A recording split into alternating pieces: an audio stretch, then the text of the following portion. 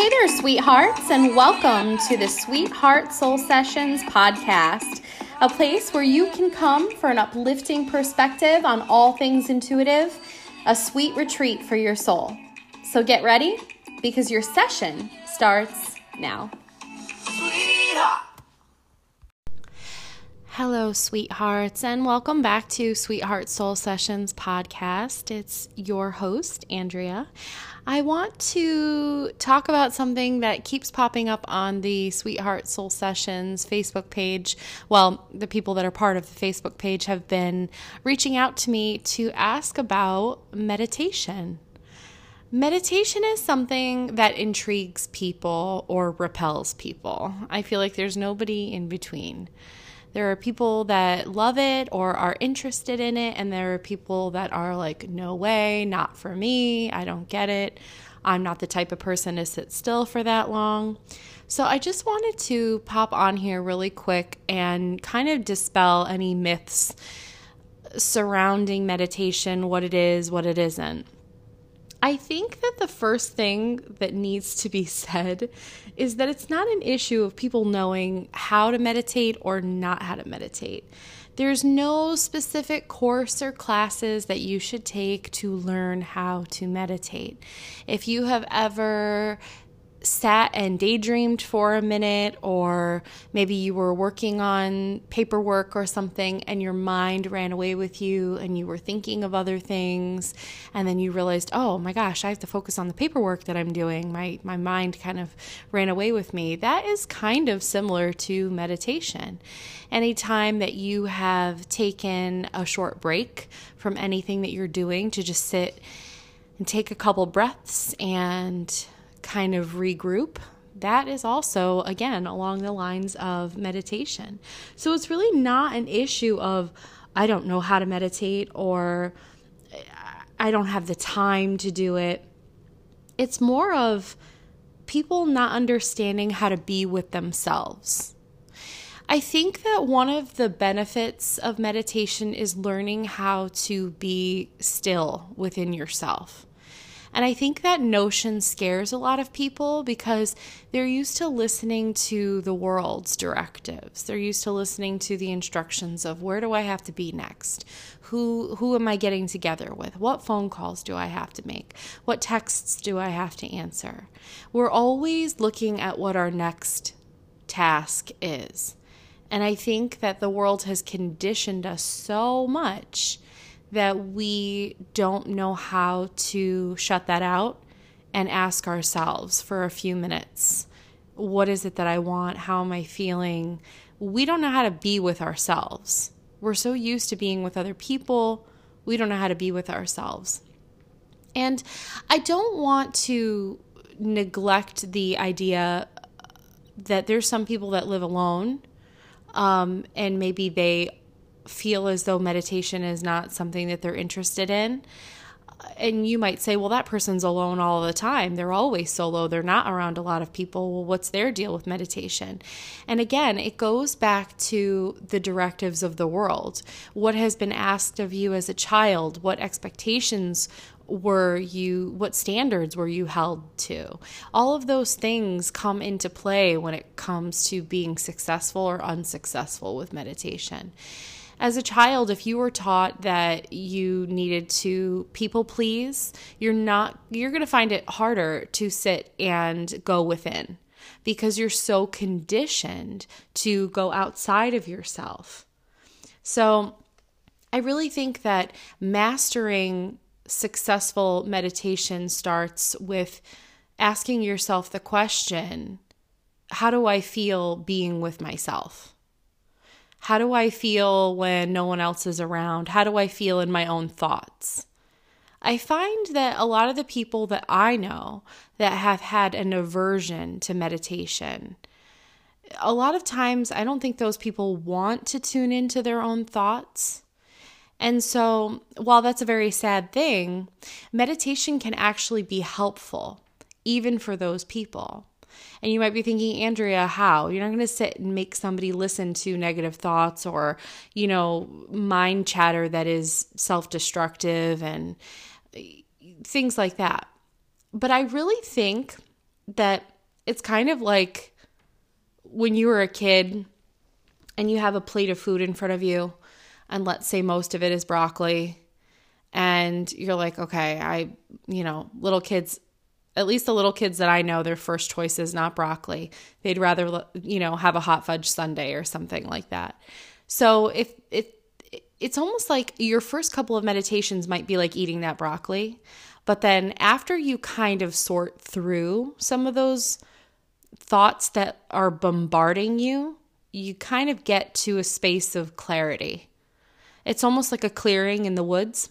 If you're walking through the woods, it's going to be a little bit frightening at first. There's going to be lots of trees, and maybe there's not a definitive trail that you can follow, but at some point you are going to reach a clearing, and it might be an open field with flowers, and it might be really peaceful, and you might be really proud of yourself that you went through the trees to get to that clearing.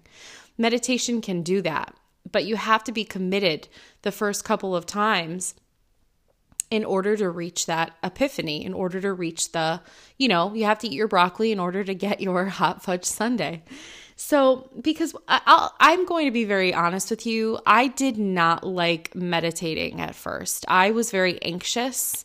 I thought that I had to have all these special things. I thought I needed to light candles and have a certain type of frequency music. I thought that I needed singing bowls and that I had to have the perfect yoga mat and the perfect outfit. I didn't want, to wear jeans while I did it. I want to make sure that I had like yoga pants or, I thought, I had to burn incense. I thought all of these things. And what I realized is that a lot of that can help people, but it's not required. You do not have to set up an entire metaphysical studio in your living room or in your bedroom or basement or wherever in order to be successful at meditating. There's no right or wrong way to do it. You just need a space to yourself. Some people like music in the background. Do not buy into the hype that it has to be some sort of metaphysical music or Reiki music or some sort of special frequency, or it does not have to be a particular vibration. You need to find something that speaks to your soul. And that's the one thing that I think a lot of metaphysical people out there are not saying. They're almost making meditation seem like it's inaccessible, because there's a lot of benefit to doing certain things that I mentioned. Like, there is a benefit to lighting a candle. There is a benefit to smudging your space with sage or something before you meditate. There is a benefit to listening to certain types of music while you do it. But I think that that's all we talk about, I think it makes it feel inaccessible to people that are just starting out. And what's going to happen if we continue to do that? Less and less people will meditate, and more people will hold on to anxiety that they don't need to hold on to. So any music will do. Classical music, if you like singing bowls or handpan drums or something that seems a little more ethereal, a little more eclectic, then go for it. Some people like nature sounds.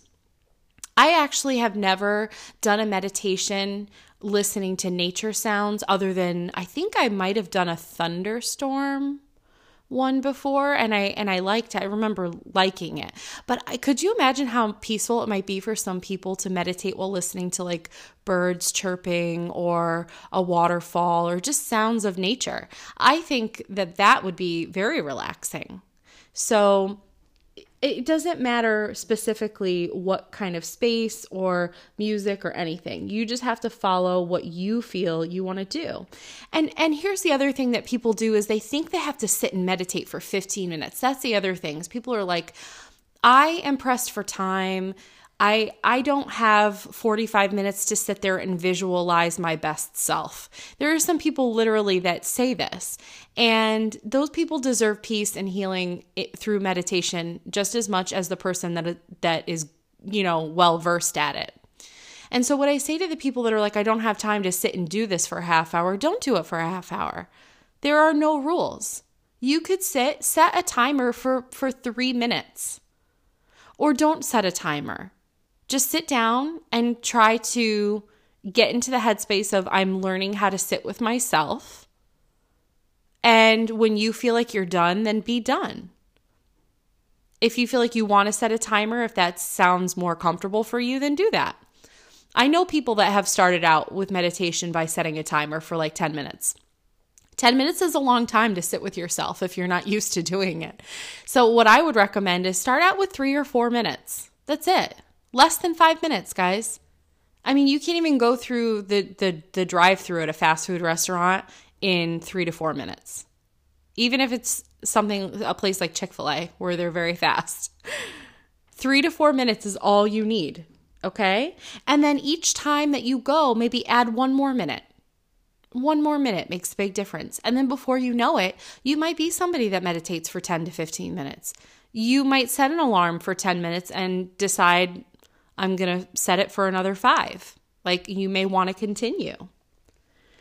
I think that when you decide that you're going to meditate for the first time, or if you've been meditating for years and you're listening to this, it always helps to have kind of I guess you could call this really like a quickie, you know, like a meditation, like a pocket-sized meditation, where if you're somewhere where you can't do your full-out meditation ritual, you know, or your routine. I think the people that have been meditating for years, you could use stuff like this, like on the go. Focusing on your breaths, just breathing in for a count of 5 and then exhaling to a count of 7. The first time that you do it, just focus on that. If you're a beginner, just focus on breathing in for a count of 5 and exhaling for a count of 7. Do that for 3 minutes and then boom, you've meditated. I think that the word meditation also kind of intimidates people because it suggests that, again, that there's more to it, or that you have to be the type of person that would meditate. Words that I like to use are, I use something called color concentration, where I visualize colors. Again, even the word visualization. Think of it as strengthening your clairvoyance, strengthening your intuition, tapping into your imagination, sitting with yourself, spending time with yourself, self-care. If the word meditation feels like it doesn't resonate with you, then label it something else. When people ask you, hey, why do you go into the office for 4 minutes every evening? What are you doing in there? I hear like music playing. Are you like doing yoga or something? If you don't feel comfortable saying I'm meditating, then say I'm doing a relaxation, or I'm doing a visualization to help my anxiety. If that feels more accessible to you, then phrase it like that. And then it doesn't feel so overwhelming, because if you're feeling overwhelmed about something that's supposed to help you not be overwhelmed, I mean, that's very counterproductive. So focusing on the breaths. The tree visualization that I do, I've done this with students before and in sessions, is you basically just envision the biggest, most beautiful tree that you have ever seen. And if you've never physically seen it in actual tangible life, then create the tree in your mind. You know, think about what the trunk looks like. How far up does it stretch? Are there leaves on it? What do the leaves look like? Is there sun cascading down through the leaves? Is it creating a canopy above you of like a lush, vibrant green color? As you walk towards the tree, can you envision how it would feel underneath your feet to walk over towards the tree? Little things like that become very relaxing to just think about. And nobody's forcing you to stay still. Nobody's handcuffing you. You're literally just being asked to sit and visualize the tree. And some people might say, well, what benefit am I getting out of that after I'm done? Okay, so I think of a tree for 3 to 4 minutes. Like, what do I get from that? Meditation is so effective. It slows your breathing. It helps with blood pressure. It helps to diffuse anxiety. It distracts the mind from negative thoughts or self-destructive thoughts. It interrupts the cycle of stress. The breathing in for a count of 5 and exhaling for a count of 7 helps to purify the blood. and bring more oxygen into the bloodstream, which benefits your entire body and all of the things within it. Another thing to do if forests and trees are kind of not your jam, like you could do visualization of the ocean. That's another one that's really powerful. I remember years ago, I was visiting my family in New York, and they live in Queens, and they live in Queens by the beach. And so I remember walking onto the sand for the first time when we were visiting in the summer. And the sand was so warm. It wasn't hot. It was just nice and warm. And like my bare feet just sunk down into the sand, and it was really soft.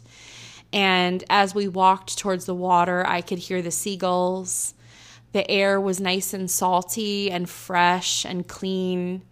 You could hear the crashing of the waves. You could hear people laughing, maybe some music in the background, people just enjoying the day. You could feel the warmth of the sun on your shoulders, the smell of sunscreen. So little things like that, even with me just mentioning those things to you, it should be activating your pineal gland, which is your gland that is in charge of clairvoyance. It's your gland that's in charge of imagination and visualization. That's also the part of your brain that regulates your dreams. So as I'm saying these things to you, I'm sure that all of these sights and smells and feelings are coming to mind, and your body will automatically have a physiological response to those thoughts. Just as if I were to tell you something stressful, your body's going to react to those stressful comments or what I'm making you think about. So it's all what you're feeding your head. It's all what you're feeding your brain. And meditation is just that. It's feeding your brain 3 to 4 minutes of something that is good for it. You can think of it as taking a vitamin for your brain, taking a vitamin for your mind, and strengthening your visualization abilities in the process. If you're somebody that meditates regularly and you're trying to strengthen your third eye, you're trying to strengthen your intuitive abilities, your clairvoyant abilities, and things like that, meditation is the number one way to do that. Do not waste your money on these really expensive workshops and things like that where people are like, if you take this workshop, you will absolutely become a psychic that will, make millions of dollars every year. I mean, if that's what you feel called to do, then do it. I mean, I'm not going to tell you not to do it. Well, I guess I just did. I said, do not waste your money. But I respect your choices. You'll do what's best for you. But me personally, I would not spend money on that because at the end of the day, the only person that can strengthen your clairvoyant and visualization abilities is you. And the only way that you can do that is to sit and practice doing it. So I do think that sometimes workshops and things like that are really beneficial to get us in touch with other people that want the same things. So for socialization and networking and things like that, and also to maybe bounce ideas off of people, there is benefit to workshops. But if you yourself are just personally wanting to strengthen this area of your life, getting more in touch with who you are and understanding your intuition, but also calming your anxiety and learning to be with yourself. How does it feel to be in your body?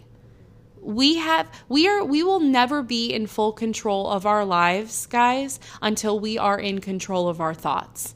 And I'm not coming to you today as a hypocrite saying that, I have complete control of my thoughts at all times. No one does. Even the best meditator in the world does not have control of their thoughts 24/7. They may have a better reflex at pushing away negative thoughts and focusing on the positive, which in turn creates less stress. But it's a practice. It's an exercise.